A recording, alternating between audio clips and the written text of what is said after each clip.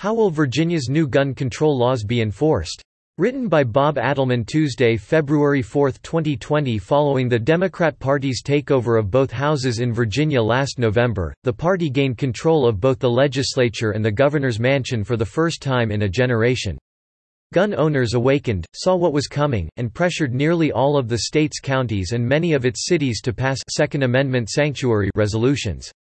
These were passed to protest the coming abrogation of their rights by politicians in Richmond, the state's capital. When speaking about a bill that would make it a felony for a gun owner to recklessly leave a loaded, unsecured firearm in a way that endangers a minor, Virginia Governor Ralph Northam's spokeswoman Elena Yermosky said, "This bill will keep children safe from loaded, unsecured firearms."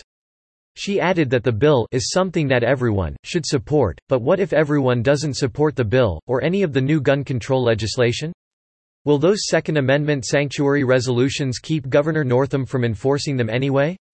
When he was asked, Northam said the new gun control measures will be enforced, and any law enforcement officer, including county sheriffs, who doesn't enforce them will face consequences. If we have constitutional laws on the books and law enforcement officers are not enforcing those laws on the books, then there are going to be consequences. But I'll cross that bridge if and when we get to it. That moment is getting closer every day. Richard Schrager, a professor at the University of Virginia's School of Law, says those Second Amendment resolutions are just a political statement without teeth, that they are mostly expressive and symbolic declarations. He added that in Virginia, state law supersedes local law. Citizens and local officials have to comply with state law even if a county declares itself to be a Second Amendment sanctuary. But some sheriffs don't see it that way. Instead, they take the position that they are accountable only to those citizens who elected them.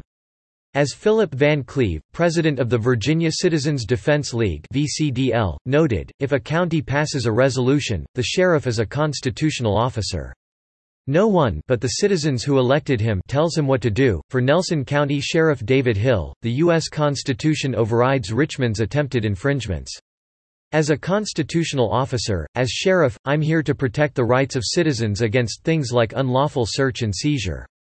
State and federal agencies don't come in unless we ask them to.